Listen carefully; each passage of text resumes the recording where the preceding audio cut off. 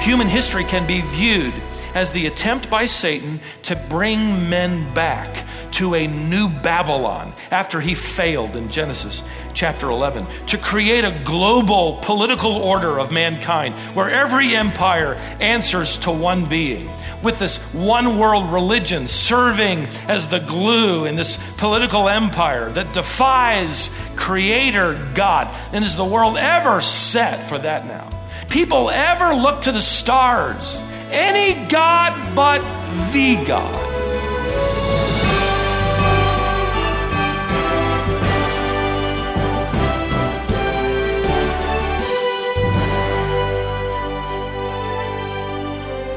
Throughout Scripture, the authors frequently refer to a city known as Babylon. While Babylon was a real city, it's also used in Scripture to represent the world's system that stands opposed to God. Here on Wisdom for the Heart, Stephen Davey is in a series called Armageddon and the Fall of Babylon. A battle is coming in which Babylon and what it represents will be destroyed. We began this lesson last time, but weren't able to finish it. So Stephen's going to do just a little bit of review and then bring you the conclusion to this message called A Tale of Two Cities. The next time Babylon appears with all of its might is under the rule of a man named Nebuchadnezzar. You remember him? In 2 Kings 24 and 25, this conquering king comes in with 3 different military campaigns and levels Jerusalem to the ground. He takes the finest of the citizens, brings them back to be raised in Babylon, and one of those young men was Daniel. It will be in the kingdom of Babylon that Daniel will prophesy of the ultimate victory of Jerusalem. And Daniel will prophesy from within the city walls of Babylon that Babylon will be defeated by the Medo-Persians, and they were. The Persians will be defeated by Greece, and they were. And Greece will be defeated by Rome, and they were. And then he will also prophesy that there is coming then a final world empire, these 10 toes of this image, 10 king coalition that we've been studying in Revelation, and ruled by the Antichrist in this revived Roman Empire. So in other words, what I'm saying is this: the conflict that began in Genesis will reach its climax in Revelation. Human history can be viewed as the attempt by Satan to bring men back to a new Babylon after he failed in Genesis chapter 11, to create a global political order of mankind where every empire answers to one being, once again in effect, with this one world religion serving as the glue in this political empire that defies Creator God. And is the world ever set for that now? Do people ever look to the universe more than ever to the stars? Any God but the God. It's prepped and ready for the final kingdom. In between Genesis and Revelation, it frankly seems like Satan is winning. As Nimrod appeared on the scene in the first book of the Bible, and the Antichrist appears in the last book of the Bible, just like Nimrod and Nebuchadnezzar, the Antichrist builds a statue in his honor.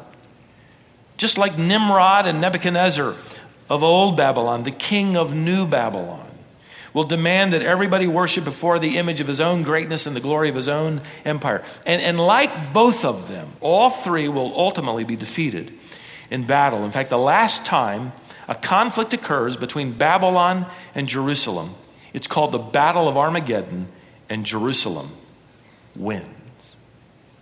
In case you were wondering.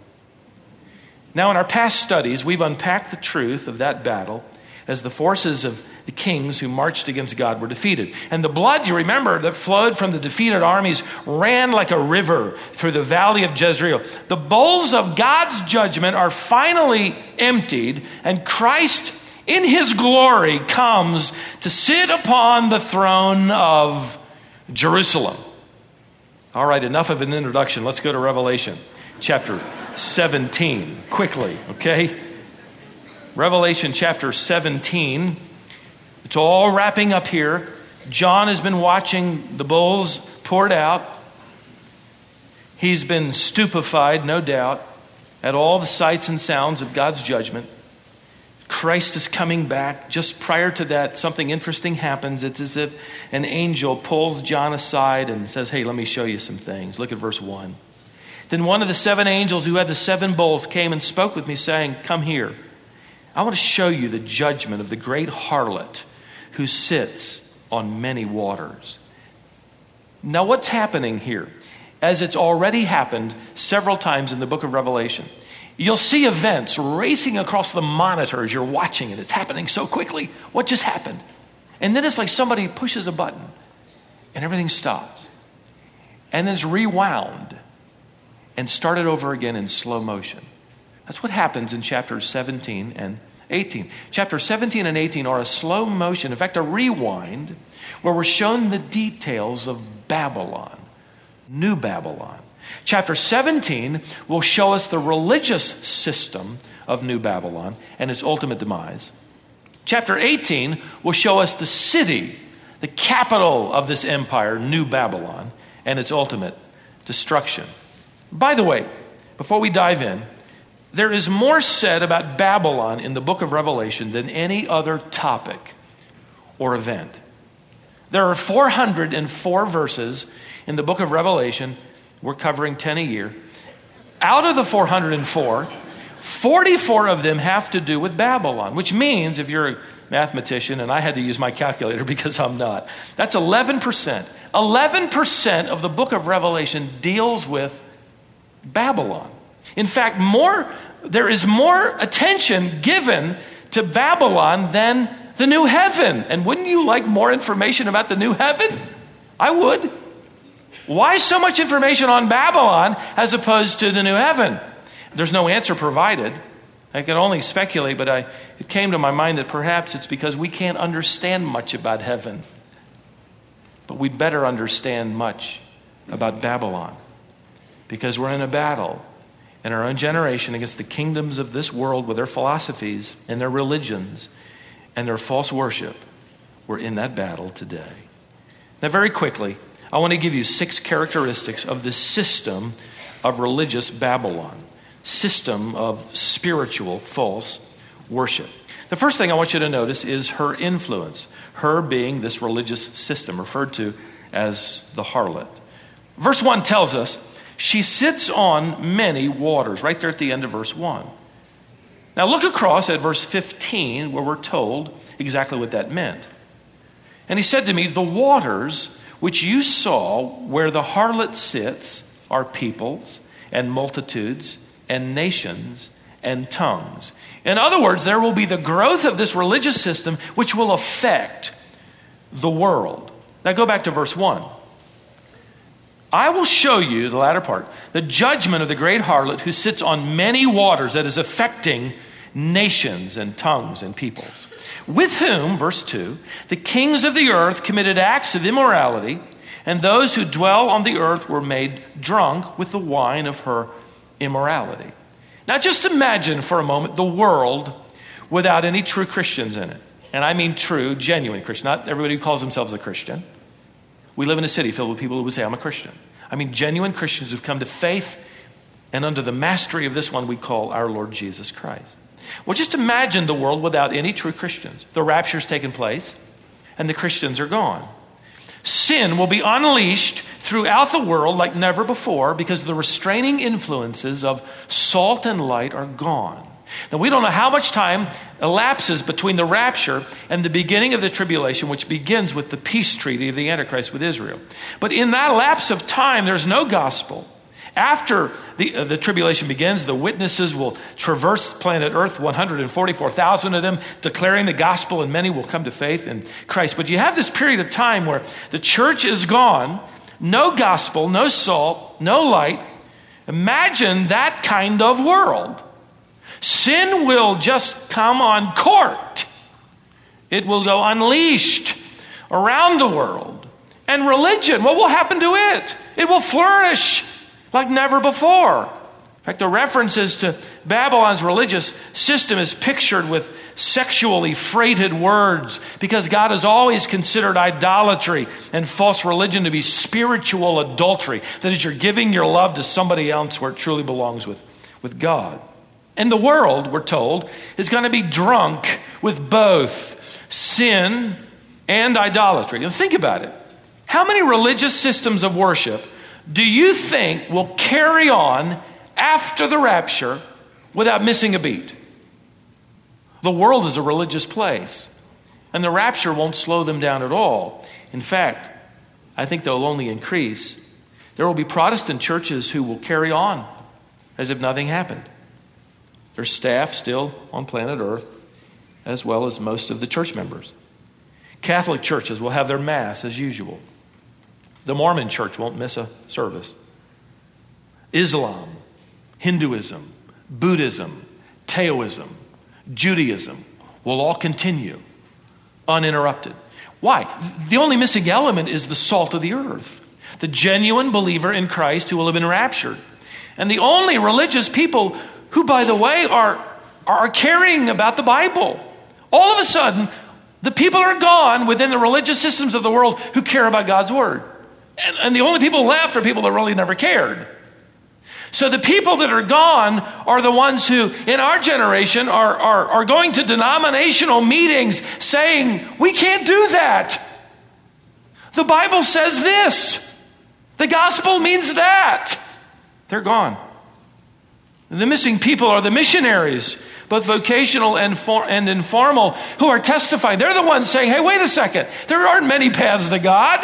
There's only one. Jesus Christ is the only way there. They're gone. Now all you have is religion without any gospel. And it will coalesce rapidly with great joy. Those people are gone, but we're so glad. Now let's get on with what we want to do. When the World Council of Churches, which is just one of many expressions of this desire to coalesce apart from the true revelation of God's Word, when the World Council of Churches was organized in Amsterdam in 1948, one of its aims, it said, was to, and I quote, bring all branches of Christianity, and I use that term loosely, to bring all branches of Christianity together, including Protestant, Roman Catholic, and Eastern Orthodox churches under one organization. Well, their dreams will come true. The current Pope today, who desires unity with Islam and Judaism, his wish will come true. The religions of our world will unite with great joy into one massive, confused tower of Babel. One author, evangelical author, said he expects, if we are indeed moving more and more toward this era, expects to see more and more mergers between denominations and more emphasis on ecumenism. Ecumenism is a word that simply refers to the effort to merge all the world's religions into one giant world religion. So what do you have to do that? Get rid of doctrine. Get rid of any theology and basically say, well, we'll all unite around this, whatever that may be. Well, here it comes. All it takes is for the bride of Christ to disappear, and the world will, in a very brief period of time, without the salt and light of the gospel, run together. Say, finally, we are one at last. I want you to notice, secondly, her partnerships. Look at verse 3. He carried me away in the spirit into a wilderness, and I saw a woman sitting on a scarlet beast, full of blasphemous names. This woman, of course, is the harlot, this false religious system. Sitting on this beast, full of blasphemous names, having 7 heads and 10 horns. Now, we've already learned that the empire of the Antichrist will be the 7th world empire, the revived Roman Empire. It'll be made up of a coalition of 10 kings. These are the 10 toes of Daniel's vision, that image, the last world empire. We're not going to take time, because we already have, to go through these descriptive phrases in chapter 17 regarding the Antichrist's kingdom. However, there is one key verse that we haven't addressed in our studies that I want to show you. It's verse 9. Look at verse 9 of chapter 17. Here is the mind which has wisdom. The 7 heads are 7 mountains on which the woman sits. Now, this is a reference to 7 hills, and this particular reference to 7 hills causes some to believe that this woman, this system of false religion, is the Roman Catholic Church, since Rome sits on what? 7 hills. Well, not only is that viewpoint in my mind wrong, it's far too restricted for all of the world to come under the banner of Roman Catholicism in this one world church. What makes me even more convinced that that isn't true is that the Bible goes on to say even more about this. In fact, there's not a comma or a period at the end of that phrase I read, but a comma. The 7 heads are 7 mountains on which the woman sits, comma. He continues on by saying, and they, these 7 hills, are what? 7 kings. You could render that 7 kingdoms. In other words, these 7 hills are 7 kings or kingdoms. Well, who are they? John gives us the answer. 5 have fallen, 1 is, and the other is not yet come. And you say, thanks, John, that's so helpful. I know exactly now what you mean. Well, you understand it if you understand this metaphor is one of hills being empires. 5 have come and gone. Who are they? Well, study world history. Egypt, Assyria, Babylon, Medo-Persia, and Greece have come and gone. John says one of those empires is present tense. When was John writing? During the reign of what? The Roman Empire. And he says one has yet to come. There's one beyond Rome. We know it to be this final world empire, the revival of the Roman Empire, this 10 toes of the image Daniel prophesied of. But guess what that means? Now here we are in the 21st century. You know what this means? There is only one more empire to come. We have seen 6 come and go. There's only one left. The revived Roman Empire ruled by the Antichrist. We're closer than ever before, aren't we? We're living in that moment in human history when the next world empire ruled by a man will be the last to be ruled by a man. The one following that is the one ruled by the God-man, our King, Jesus Christ.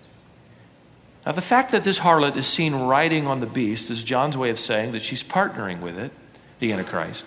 In fact, there are some that believe that there's an implication here that she's actually controlling the beast. And I believe that's true. And the Antichrist isn't going to put up with it for very long, as we'll see in a moment. Thirdly, I want you to notice her wealth. Notice her wealth. The wealth of this unified religion. Verse 4. The woman was clothed in purple and scarlet and adorned with gold and precious stones and pearls, having in her hand a gold cup full of abominations and of the unclean things of her immorality. All this is to say she's just extremely wealthy. Purple and scarlet clothing, by the way, were the most expensive clothing you could wear in John's day. Millions of certain small sea snails that emitted a purple dye would have to be harvested in the Mediterranean region to make enough dye to dye cloth purple. In John's day, 1 ounce of purple dye was worth more than 1 pound of gold. So all that to say, this religion that captures the attention of the world will be immensely elaborate. The buildings will be stunning. It will be incredibly wealthy. And I find it interesting, if you look back at that verse, that this woman is decked out in things that heaven will have in abundance, right? Gold, precious stones, pearls. She's got a few of them, maybe a string of pearls, maybe some gold rings on her fingers, some precious stones, perhaps. She's decked out in that which, by the way, when compared to heaven, will make her look like she just has a few trinkets. I remember playing with my youngest daughter, Charity, when she was a little girl, most oftentimes in the evening, that little game, Pretty Pretty Princess. How many of you have played that game? Look at the hands everywhere. You probably don't want to admit you did. I'm doing it publicly. But that's where you pushed a little board piece ahead, and if you got to a certain place, you'd be able to pull out of this box a big plastic earring, a clip-on earring. it looked dazzling. If you go a little further along, you get another earring, and you put that one on, and then you get the necklace, and then you even get a little crown. And if you win, and I won oftentimes, I was completely decked out. My wife took pictures of me completely decked out in this jewelry, which is a scary picture now that I look at it, and you'll never see it ever, I hope. But to a little kid, that stuff, that plastic, that was dazzling. Wow. And she'd look at me and say, pretty, pretty princess. And if she won, I'd say to her, pretty, pretty princess. Well, to them, it's just amazing. Listen, heaven is going to make the jewelry of this false religion look like plastic junk, trinkets, when we see the glory of heaven. Notice, fourthly, her perversion. Verse 5, and on her forehead a name was written, a mystery, now unfolded.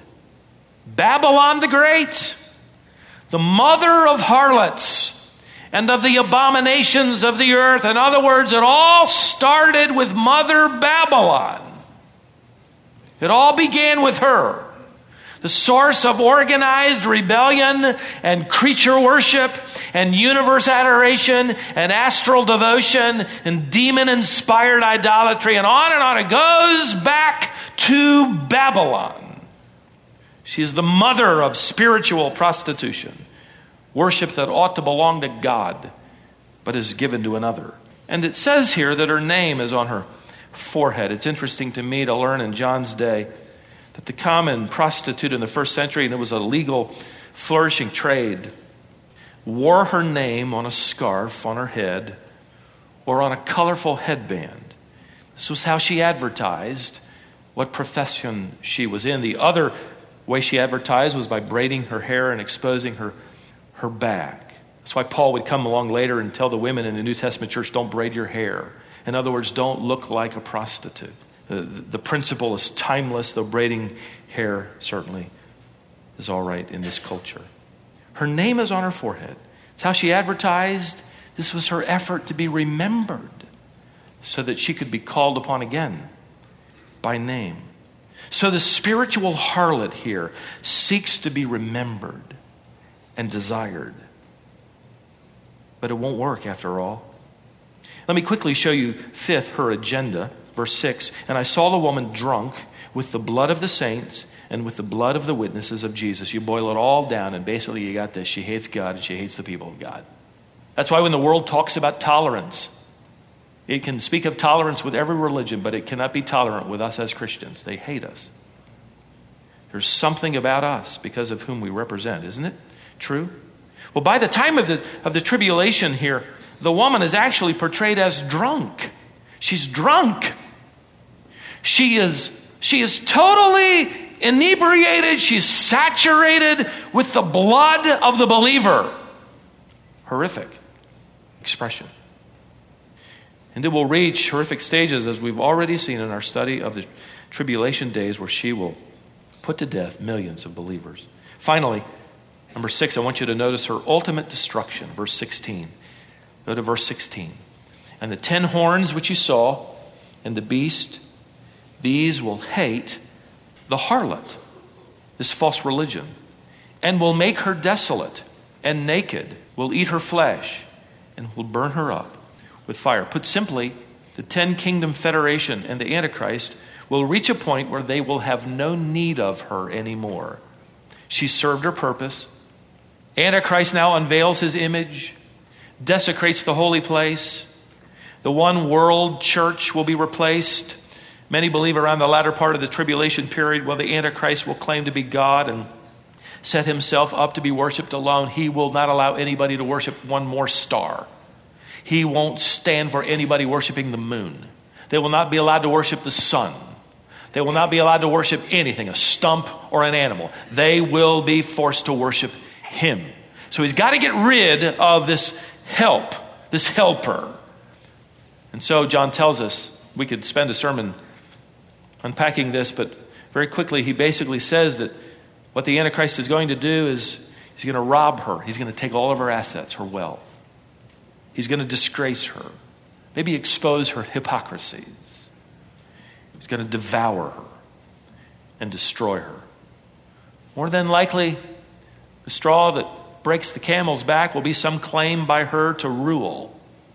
The church will rule the state, and he will say, no, I will rule both church and state, and everyone will worship me. Where's God in these wretched days of blasphemy? Are things out of hand? Let me close by reading verse 17 and just a comment or two. Don't miss this. For God put it in their hearts to execute his purpose by having a common purpose and by giving their kingdom to the beast until the words of God will be fulfilled. Listen, the return of mankind to Babylon and to the religion of Babel, confusion, is part of the plan of God.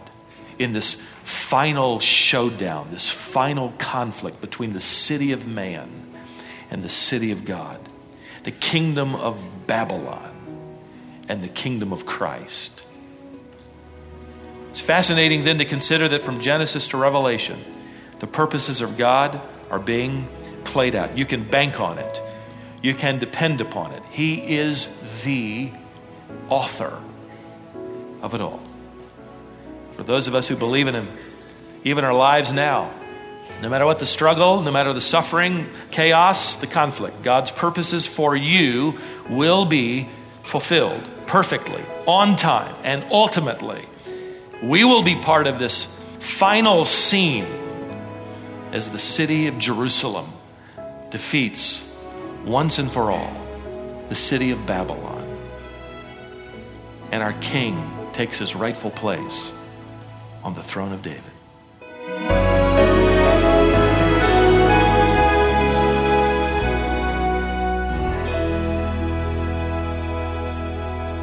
There's one God in this universe, and his victory is secure. Thanks for joining us today here on Wisdom for the Heart, the Bible teaching ministry of Stephen Davey. In addition to equipping you with these daily Bible lessons, we also have a magazine. That magazine features articles written by Stephen that look into specific topics related to the Christian life. The magazine also has a devotional guide you can use every day to remain rooted and grounded in God's Word. We call the magazine Heart to Heart, and we send Heart to Heart magazine to all of our Wisdom partners, but we'd be happy to send you the next 3 issues if you'd like to see it for yourself. Call us today. Our number is 866-48-BIBLE or 866-482-4253. Thanks for listening, and be with us next time for more wisdom for the heart.